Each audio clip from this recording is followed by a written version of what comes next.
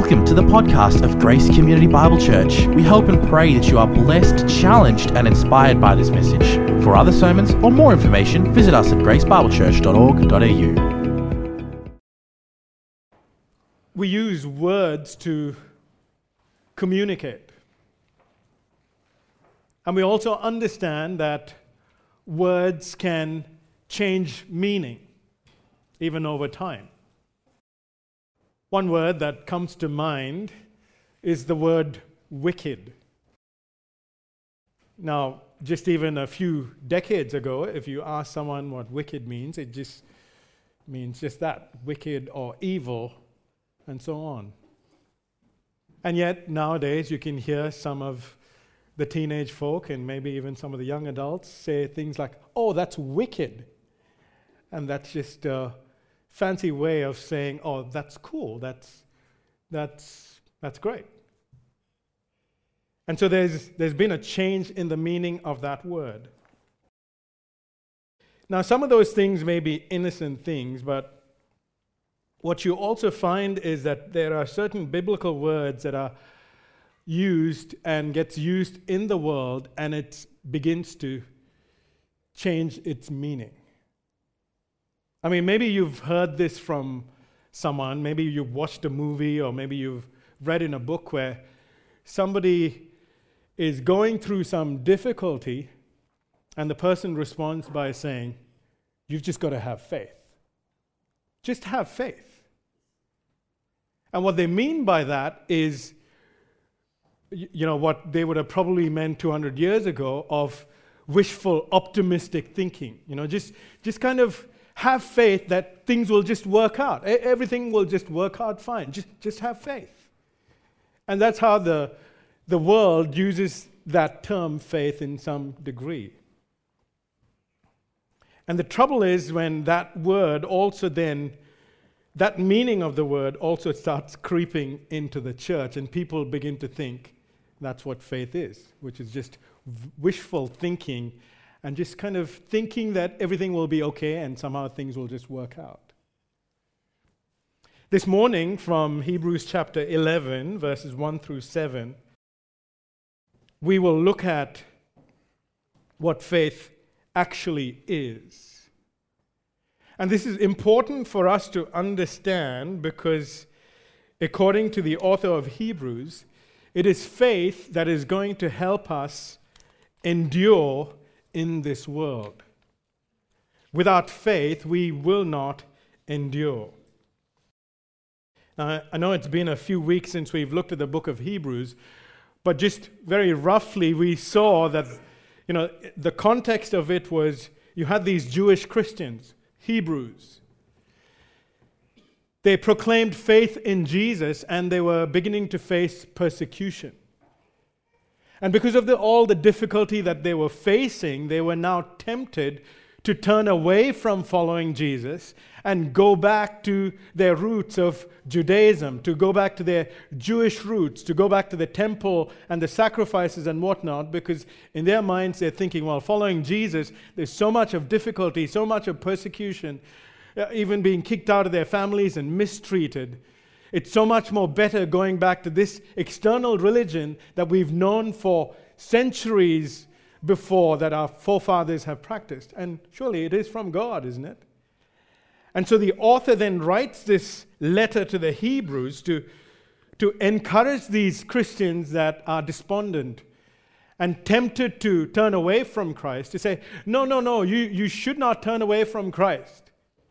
And what he tells them for the first 10 chapters is who Christ is, who this Jesus Christ is, that he is the Son of God. He is the last Word of God who reveals everything about God. That he is this high priest. There is no need for any other priest.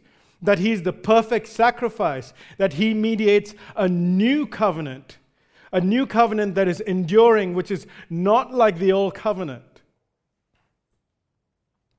And so he tells them all about who Jesus is and what his work is, to just sort of encourage them to not shrink back from following Jesus.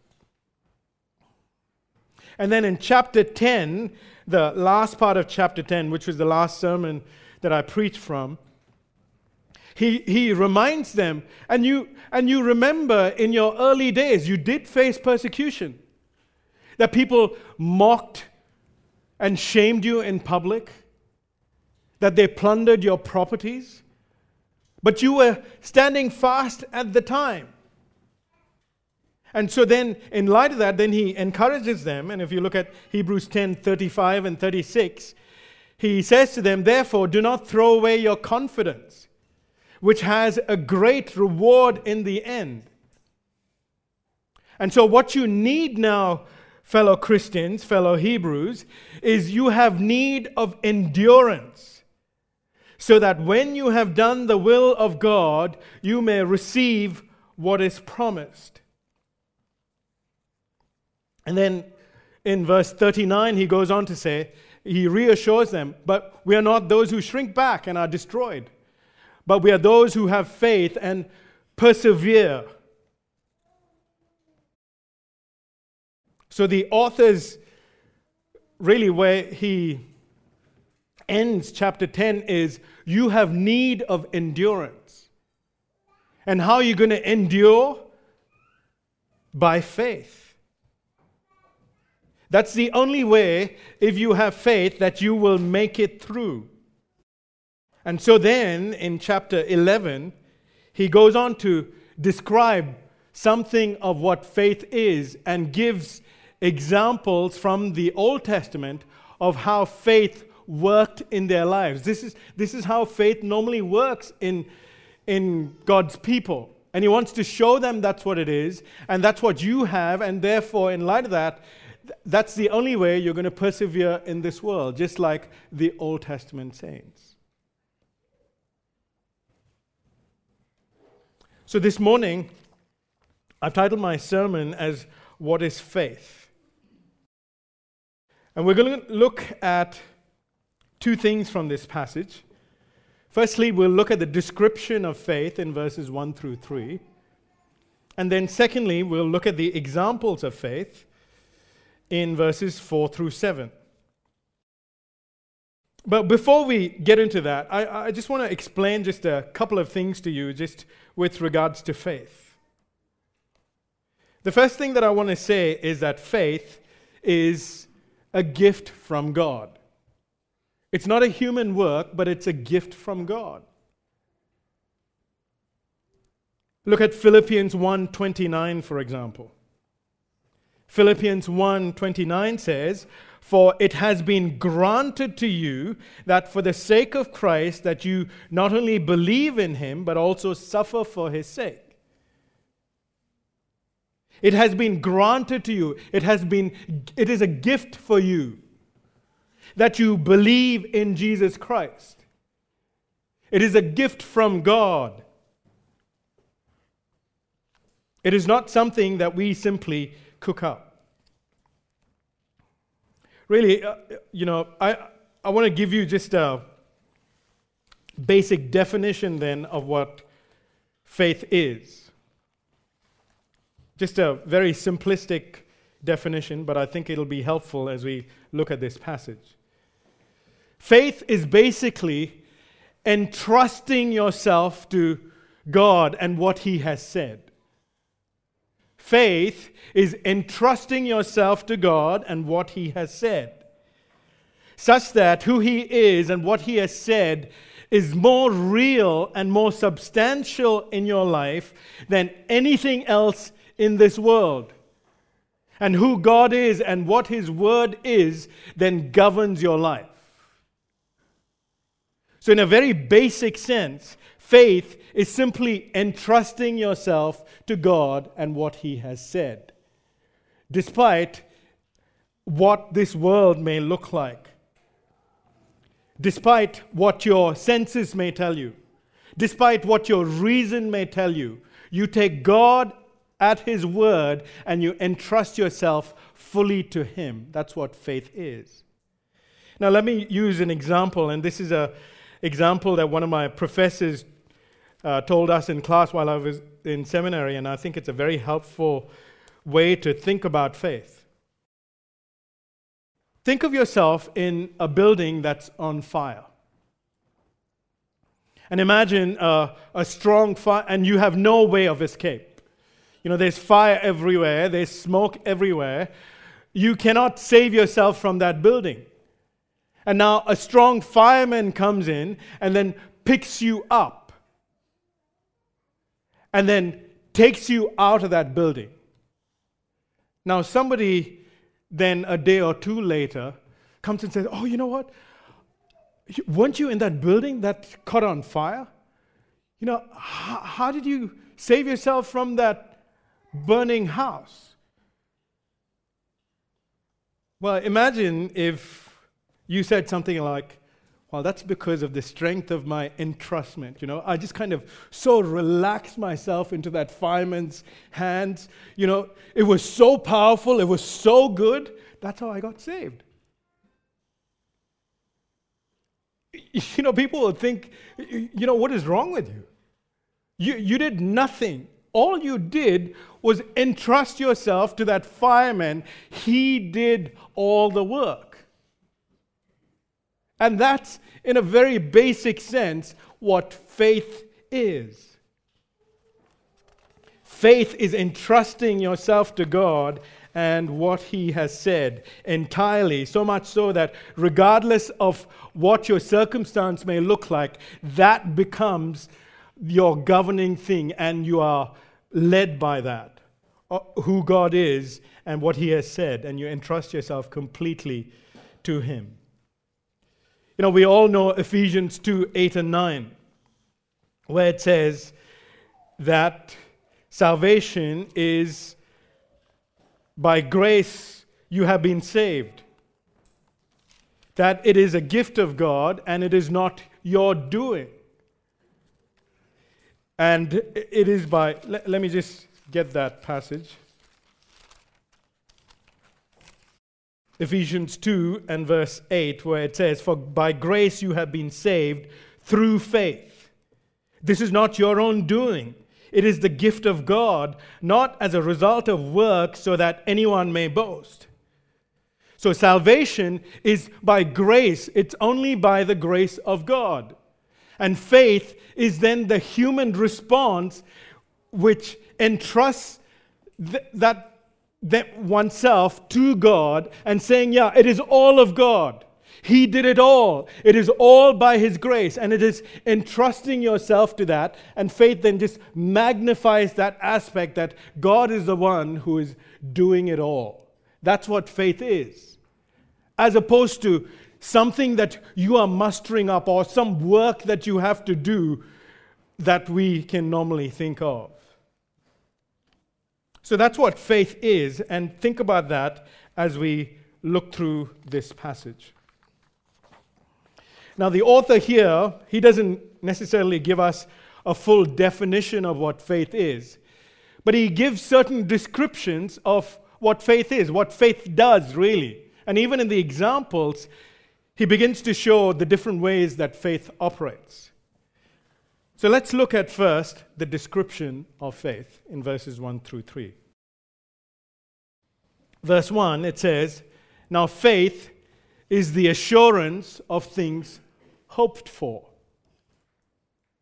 Now the word translated assurance, it can also be translated as substance or reality or essence. In fact, in the King James Version, it's translated this way, that faith is the substance of things hoped for. In the Christian Standard Bible, also it's translated as faith is the reality of things hoped for. In fact, in Hebrews 1:3, the same word is used that's translated here as assurance, and over there where it says Jesus is the exact imprint of His nature. There it's the exact imprint of His substance or of His essence. That's what you see in Hebrews 1:3. So here's the thing. If we translate this word as assurance, that faith is the assurance of things hoped for, we can tend to think of it as this kind of internal assurance. a deep confidence of the things hoped for. And what are these things hoped for? These are all the things that God has promised in the future, as we've seen in the book of Hebrews. Like Jesus' return, that he will establish his kingdom, that he will make everything new, that ultimately all Christians, all believers will be saved and will reign with him on earth. That's all the things hoped for, all that God has promised in the future. So when that word is translated as assurance, it's saying that faith is the internal assurance or deep confidence that these things that God has said will come to pass. And we tend to think of it then therefore that faith from a subjective assurance, from a subjective point of view. And I would say, that there's certainly a subjective aspect of it. But I think what the author is getting here is more than its subjective sense. He's talking about the objective sense of faith. Which is why I like it. I like the KJV or the CSB translation where it says that faith is the substance or the reality of things hoped for. Now, what does that mean? That faith is the substance or the reality of things hoped for. It means that faith is what makes it possible for us to capture something of the substance of what we hope for in the future. It is by faith we experience something of the goodness and the joy of what God has promised in the future. Faith gives to our future hope a present reality as if it is already possessed. I like how one theologian described this. And I want to read that out to you. He says, quote, "Faith apprehends the goodness and the sweetness of what God promises so clearly that his goodness and sweetness are substantially present in faith." In other words, faith grasps, lays hold of God's preciousness so firmly that in faith itself there is the substance of the goodness and the sweetness of what is promised. He goes on to say, faith does not just feel confident that this is coming someday. No, faith has supernaturally laid hold of and perceived and tasted that it is real. And this means that faith has the substance or the nature of what is hoped for in it. Faith's enjoyment of the promise is a kind of substantial down payment of the reality that is coming. So pulling that all together, faith makes it possible for us to apprehend in the present something of the joy and the goodness of what will be fully realized now in the present. And the fact that something of the substance of the future hope is realized now in the present, then we can say that's how faith is the substance of things hoped for. So then it's not just a subjective assurance, it becomes an objective guarantee. I already taste and possess some of what is coming in the future. So you see how it's not just a subjective assurance, it's an objective assurance because I have something of the substance even right now in faith. So faith is the substance of things hoped for. Then he goes on to say it's also the conviction of things not seen. Now, the word translated here as conviction can also be translated as evidence or of proof.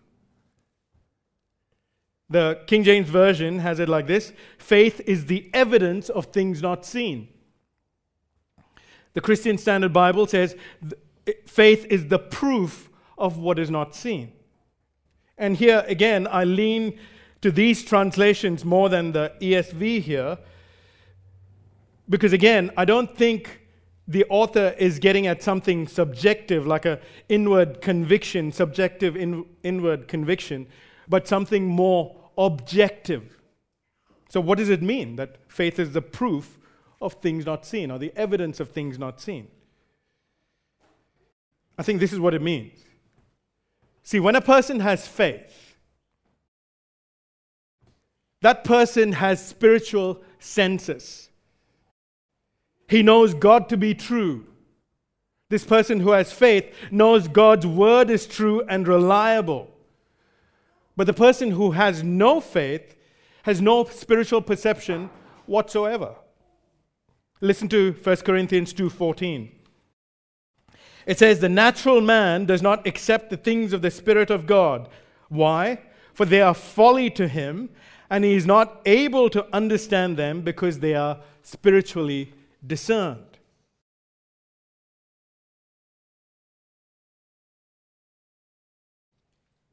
So what God has said in His Word, the natural man thinks it's just folly. He cannot understand it.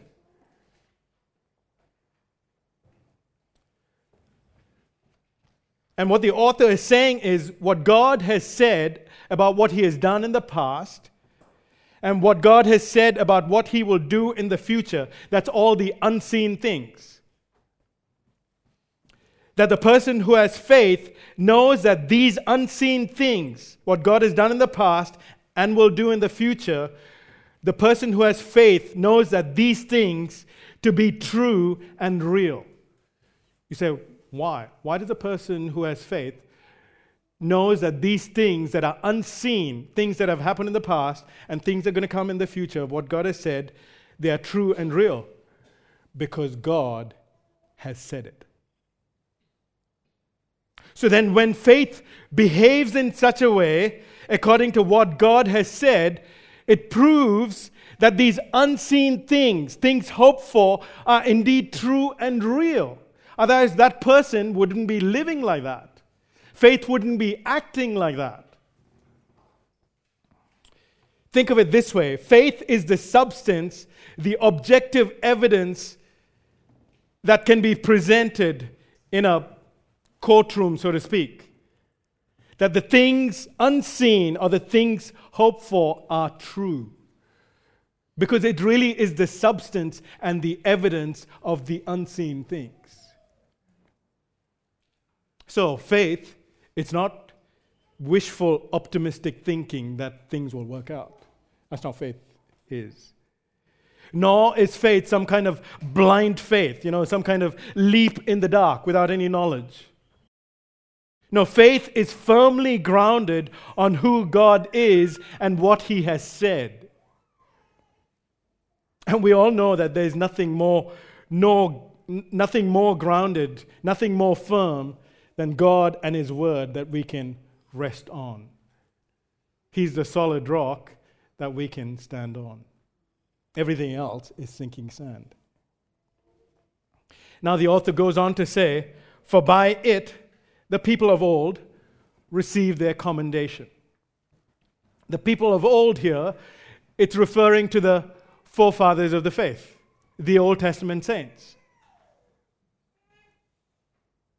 And what it's saying is these forefathers of the faith, they weren't approved by God because of their righteous deeds, because they did some, fanciful things. That's not why they were approved. No, they were approved by God because of their faith in Him. These forefathers, even though they had nothing visible to hang on to, they were trusting in God's promises, and that's how they endured their life on this earth. And God Himself then testifies that they are righteous and pleasing in His sight because of their faith in Him. And I think this is so important, right?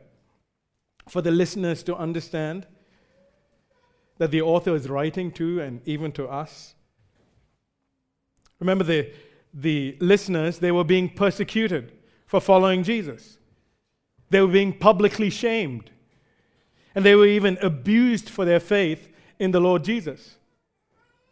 But the author is saying to his listeners, look, even though the world around you may shame you and call you a bigot or call you unrighteous for your faith in Jesus, know this: God is pleased with your faith. He has only joy for you.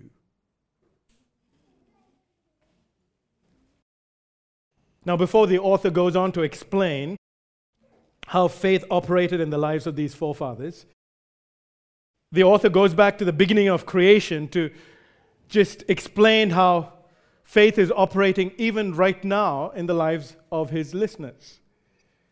So he says in verse 3, by faith we understand that the universe was created by the word of God, so that what is seen was not made out of things that are visible.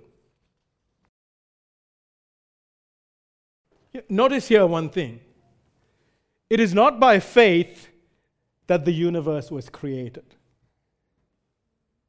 I want to say that again. It is not by faith that the universe was created. Now you might say, well, Binoy, why are you saying that? Yeah, that's obvious, isn't it? Well, I make particular note of that because in the Word of Faith movement, and I would think even some Christians who are influenced by that, think of faith as having some kind of inherent power or some force to create something that is not there. They will say, you just have to believe and then it'll just come true. So if you've gotten some illness, you just believe and you're going to be healthy. Or you're poor, you want like a big house, you've just got to believe and believe hard and it will just come true. And they make it sound like faith can create things. No, faith has no inherent power in itself. Our faith is not the source of power. We can't simply make things happen by our willpower out of nothing. The power to create is God's, and He alone creates things out of nothing. See, God creating the universe is also part of that which is unseen, because no one was there when God was creating everything. In Genesis 1:1, there was no human being there. Nobody witnessed it with their eyes. So it's unseen. We cannot verify it by some experiment. But as Christians, we believe it to be absolutely true because God has said it. And so we understand it to be true, that it is God who created everything in this world by His word. And if by faith we believe that God created the universe simply by His word, even though we weren't there, we didn't see it with our physical eyes, then why would we doubt the same word of God about the future hope that we have in Jesus Christ? That seems to be the logic of what the author is trying to say. If we believe in the past, everything about creation, and we know this to be true as Christians, He has created this world by His word, and that same word says these things are going to happen in the future, then why would we doubt Him? See, the rationalists in this world will say, it's all human reason. And if you can humanly reason it out to me, then, yeah, I can believe that it's true. But here's the problem. Human reason is also fallen. It's fleshly. And as we saw last week, so because man in their sin, in his flesh, what does he do? He suppresses the truth about God. So human reason is fallen and it's fleshly. It cannot simply be the arbiter to say this is true and this is false. Now the empiricists will say, unless I experience it and recreate what happened at creation in a lab and observe it with my own eyes, I will not accept it. Well, we can't recreate what happened at creation because only God has the power to create this universe. Only He has the power to create something out of nothing. But we can point to people, ask them to look at creation, see the design and the order, and say, look, it points to God as their maker. And yet they will then deny that. And so, here's what we need to understand. Human reason, that can be fallible. What we perceive by fallen minds can be fallible. What we see with our fallible physical eyes can also be fallible. Sometimes we think we see things, and sometimes we see a mirage and it's actually not there. But the things unseen, what God has done in the past, and things unseen, what God said He will do in the future, we can be more certain of than anything else that this world will throw at us. Why? Because God has said it. There is nothing in this world that we can be absolutely certain of other than God and what He has said. So, in other words, what makes faith so powerful is not faith in itself. What makes faith so powerful is in what we are putting our trust in and not in the strength of our faith. And even Paul mentioned that at the start during our welcome. One commentator gives a good analogy to explain this, that what makes faith powerful is what we put our trust in, and it's not the degree or the strength of our faith. And I think it's a very helpful analogy. You know, he says, this commentator, he also flies planes. And he says, imagine, on one of those occasions that he becomes convinced that this little plane that he has can make its way, say, across the transatlantic. And he says, regardless of how much faith I have in that little plane, it wouldn't have mattered. Because about half an hour off the coast, I would run out of gas and I would have to ditch in the ocean. Even if my faith were as solid and strong as a rock, it would have been in the wrong object. But then he says, but imagine another person who's getting ready to board a 747, Boeing 747 plane. Now this person's a nervous flyer, and they don't have much faith that this plane will get them across the ocean. But they eventually somehow get on the plane with much trepidation. And of course, it makes it across the ocean all the way to England. Their faith may be small and weak, but it's in the right object. And that's why they made it through. See, this is the essence of faith. What matters is what you are believing in. It is possible to live by faith so long as you're entrusting yourself to God and who He has revealed Himself in Jesus Christ.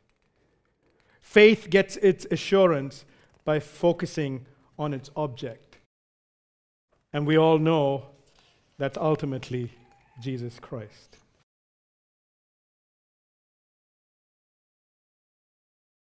So that's some description about faith, of how faith acts. That it's the substance of things hoped for. It is the evidence of things unseen. It is by it people are commended in God's eyes. And now he goes on to give examples of faith. And he goes through the book of Genesis, really, and he starts in the pre-flood era.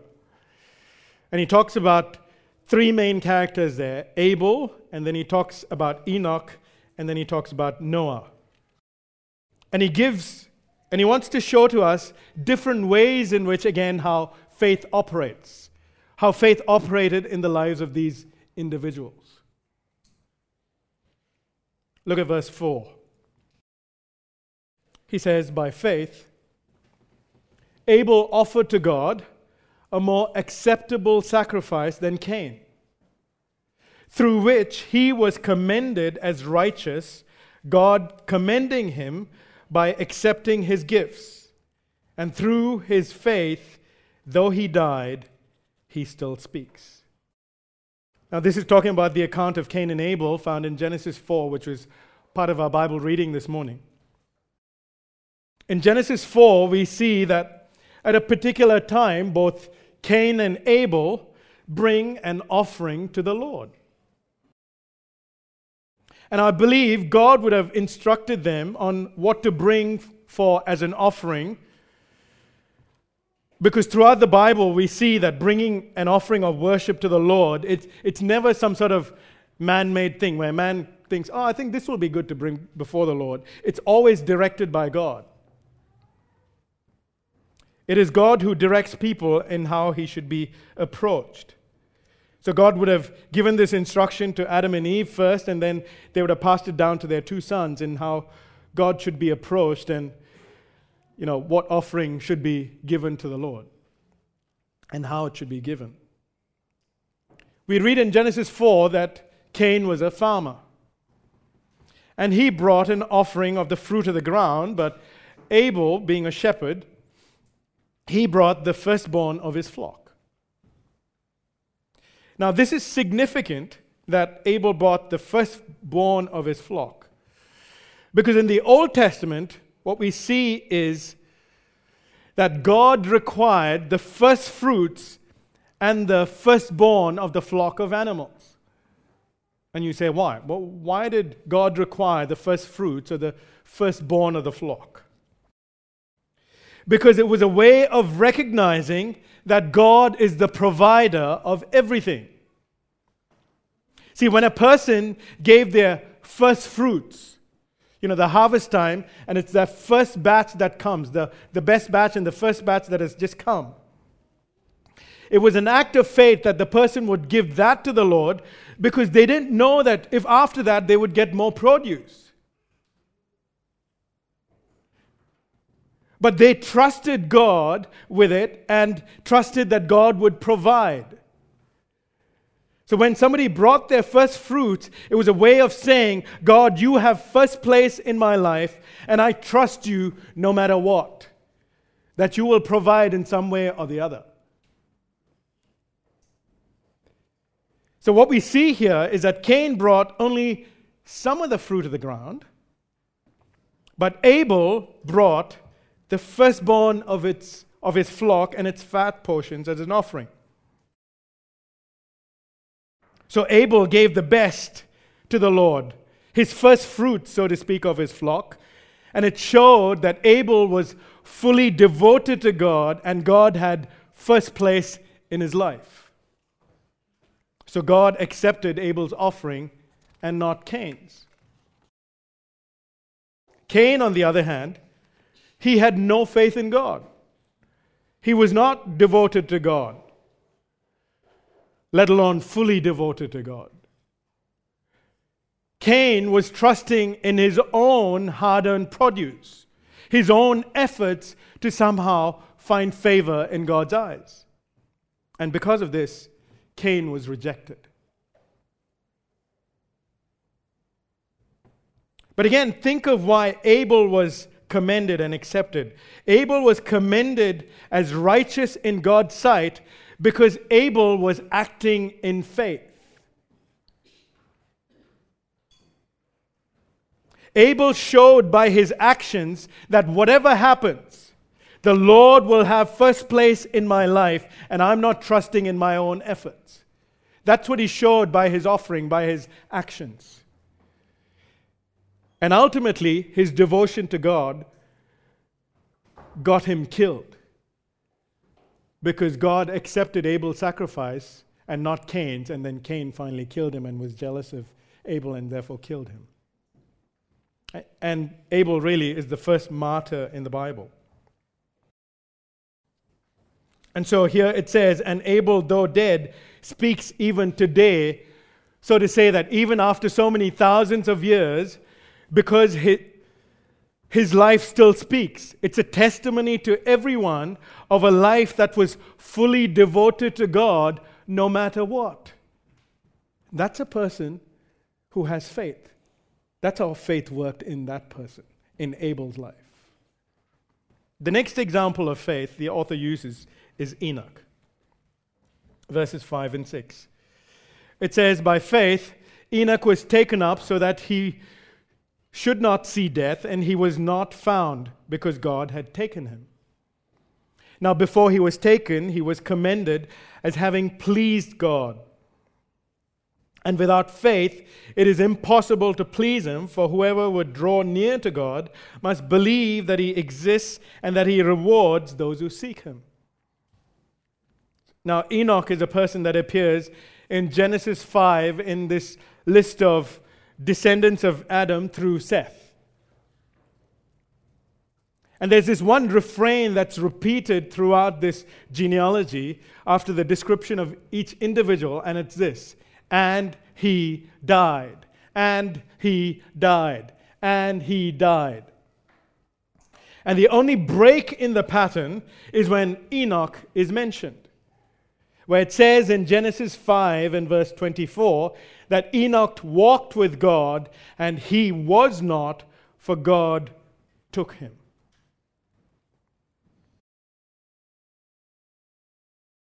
See, by faith, Enoch walked with God. He lived his life on earth as though he were in the presence of God, talking to God and communing with God, opening his heart with God. So by faith, as Enoch walked in close relationship with God, God was pleased with him and commended Enoch as righteous in his sight.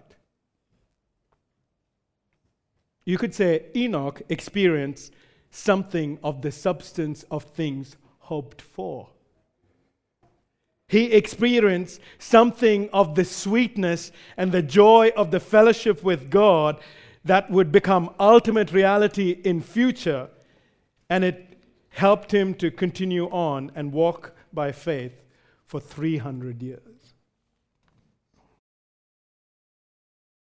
And what we understand about faith from the life of Enoch is that faith is not just some sort of intellectual understanding about God, just like a doctrine or a theory.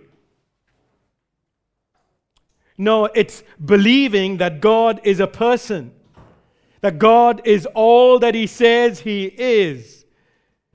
And it's about drawing near to him and seeking him and having a relationship with him, because he is a person where you're communing with him and talking with him and opening your heart with him and walking hand in hand with him, living your life each day as though you're living in his presence, being guided by the hand of God. Enoch's life teaches us that faith is not just a one-time faith that is here today and gone tomorrow. No, it's a life of enduring faith and walking in God's presence. And while Enoch did not experience physical death like all of us will, his example teaches us that those who have faith in God, those who have that ongoing relationship with God, can be assured that God will reward them. That it will not be in vain, this walking with God. God will reward believers. And what is the reward? It's ultimate salvation and everything that is associated with it, including a life of joy and peace with God for all of eternity. It's being in his kingdom. It's experiencing all the blessing of living in the presence of God and everything that is associated with it.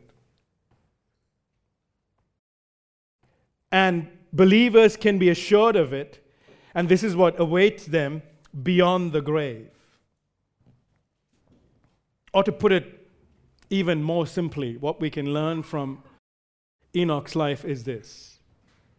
If we walk with God and commune with God on earth, then we can be assured that we will walk with God in heaven. That's as simple as I can put it, what we can learn from Enoch's life. The last example for today that we'll look at is in verse 7.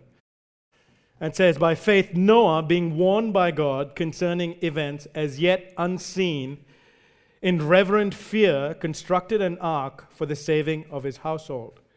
By this he condemned the world and became an heir of the righteousness that comes by faith. So Abel's faith was seen how? How did it work out? Was seen in his offering, that no matter what, he was fully devoted to God. That's one way in which faith operates. Enoch's faith was seen in the way he walked with God for 300 years. That it's a life of a relationship and fellowship with God. That's another way faith works. In Noah's life, we see another way that faith operates, and that's trusting in God's word even when our eyes haven't seen it. You could say, as one commentator said, Noah was the first person who had to take God at its word and live accordingly. See, Noah was called to build a massive ark. And it took decades, not just a few years, but it took decades to build this gigantic thing. You know, he was going there day after day, week after week, year after year, building this massive boat in the middle of nowhere. People around him mocked him as they saw this man devoting so many years to building this massive ark. But why? Why did Noah build this? Because he took God at his word. Because this is what God said. God said that he was going to send a global flood to judge the whole world. And so therefore you need to build this giant ark. I mean, just think about it. Let alone the fact that he was building the ark in the middle of dry land. No one would have even seen a flood before this time in history. This is something that was unseen, could not be comprehended in some sense. But Noah took God at his word, even though he had never seen a flood before.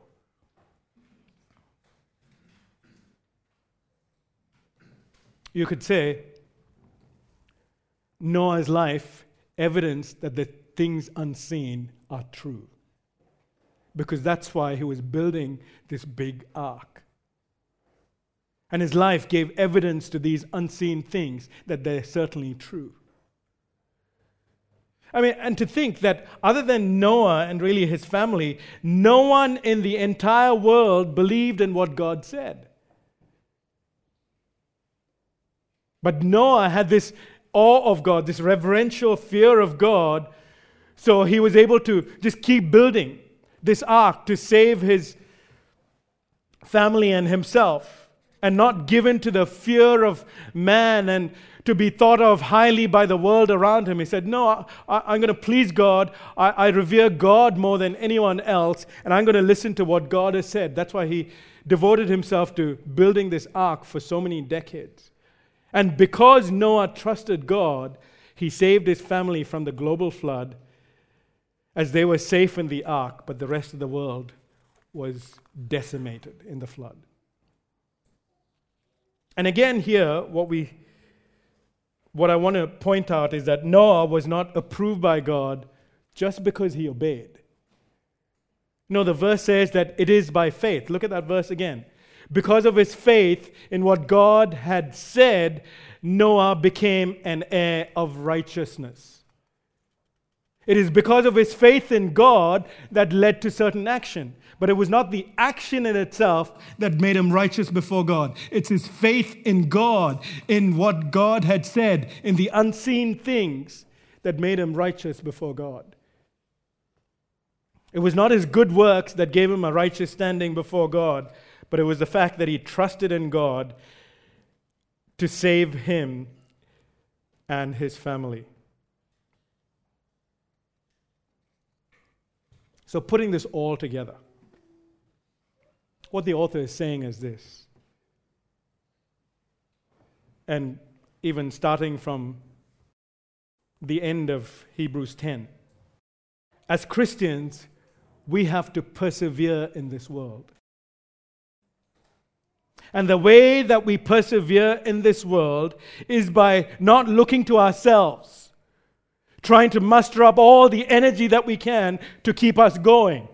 That is not how we endure in this world. The only way as Christians we can endure in this world is by looking to God and relying on Him alone and what He has said. And really, in the context of Hebrews, when you think of what God has said, He has ultimately communicated His final word through whom? Through His Son, the Lord Jesus. And so what that means is, if you're struggling with things this morning, perhaps struggling with sin issues in your life,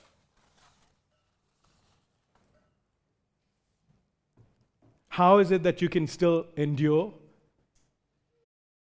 By faith. By relying on God and what He has said about His Son. That Jesus came down as a human being, that He became like you and I, yet without sin. And then He went to the cross to die for our sins as believers. And our sins, therefore, because Jesus paid the price for it, is fully forgiven. And now Jesus is at the right hand of God, interceding for us. So when we struggle with our sins and we see issues in our life, what do? We rely on what God has said. Have we seen Him with our eyes? No. But we rely on Him and we take Him at His word. What about when there's struggles in the world?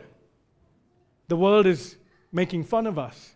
Maybe there's going to be some persecution for taking a stand. The world says, this doesn't make sense according to my human reason. Show me evidence, like in a lab. I need to experience it somehow. Otherwise, I cannot think it's true. How can we endure then? Well, we say what God has said is the firmest ground that we can stand on. And ultimately, His Son that He has revealed. And so this morning,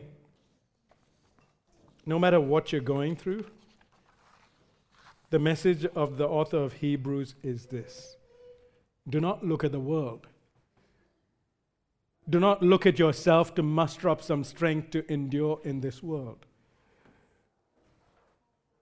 But look to God as He has revealed Himself in Jesus Christ. Rely on Him and set your hope on Him. And that is the only way you will persevere in this world. Let's pray together. Father, we thank You for the gift of faith that You have given to us, Your children. We know that ultimately faith is not a human work. It is simply a response to seeing You for the great God You are and seeing You in Your grace as You have revealed Yourself in and through Your Son. And admitting and entrusting ourselves to You, saying, it is You who do it all, and that is how I can endure in this world. Lord, for those who are here this morning, I pray that no matter what they're going through, I pray that this message would cause them to not look at themselves or their difficulties or the world around them, but it would cause them to look to Jesus and rely on Him. And they would see how they can be sustained in this world just like the Old Testament saints. Thank you for your word. We pray that you would do a work in us even this morning, for we ask this in Jesus' name.